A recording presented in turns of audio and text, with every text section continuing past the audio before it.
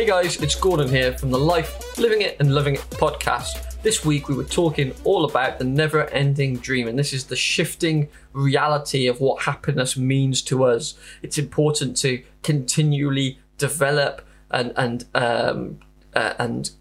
design new goals for ourselves as we achieve the goals we'd set for ourselves previously. So most goals will naturally lead us into the next phase, or taking that original achievement to the next level. It will naturally do that. But if it doesn't, then sometimes it can require a bit of thinking to shift our focus, shift our attention to the new goals, because we can become a bit stagnant if we don't have a direction to aim at, because we've achieved what we set out to achieve. And eventually, slowly over time, that happiness, those gains that we've made, will erode slowly but surely. So human nature tells us that we need to be achieving things. So as we go through or as we progress towards achieving those goals and objectives that we set for ourselves, it's important to remember to look to the future. Now, whether that's the next stage of that current goal, like I said, or whether it's a new goal entirely, that's up to us and the individual circumstances that we're in.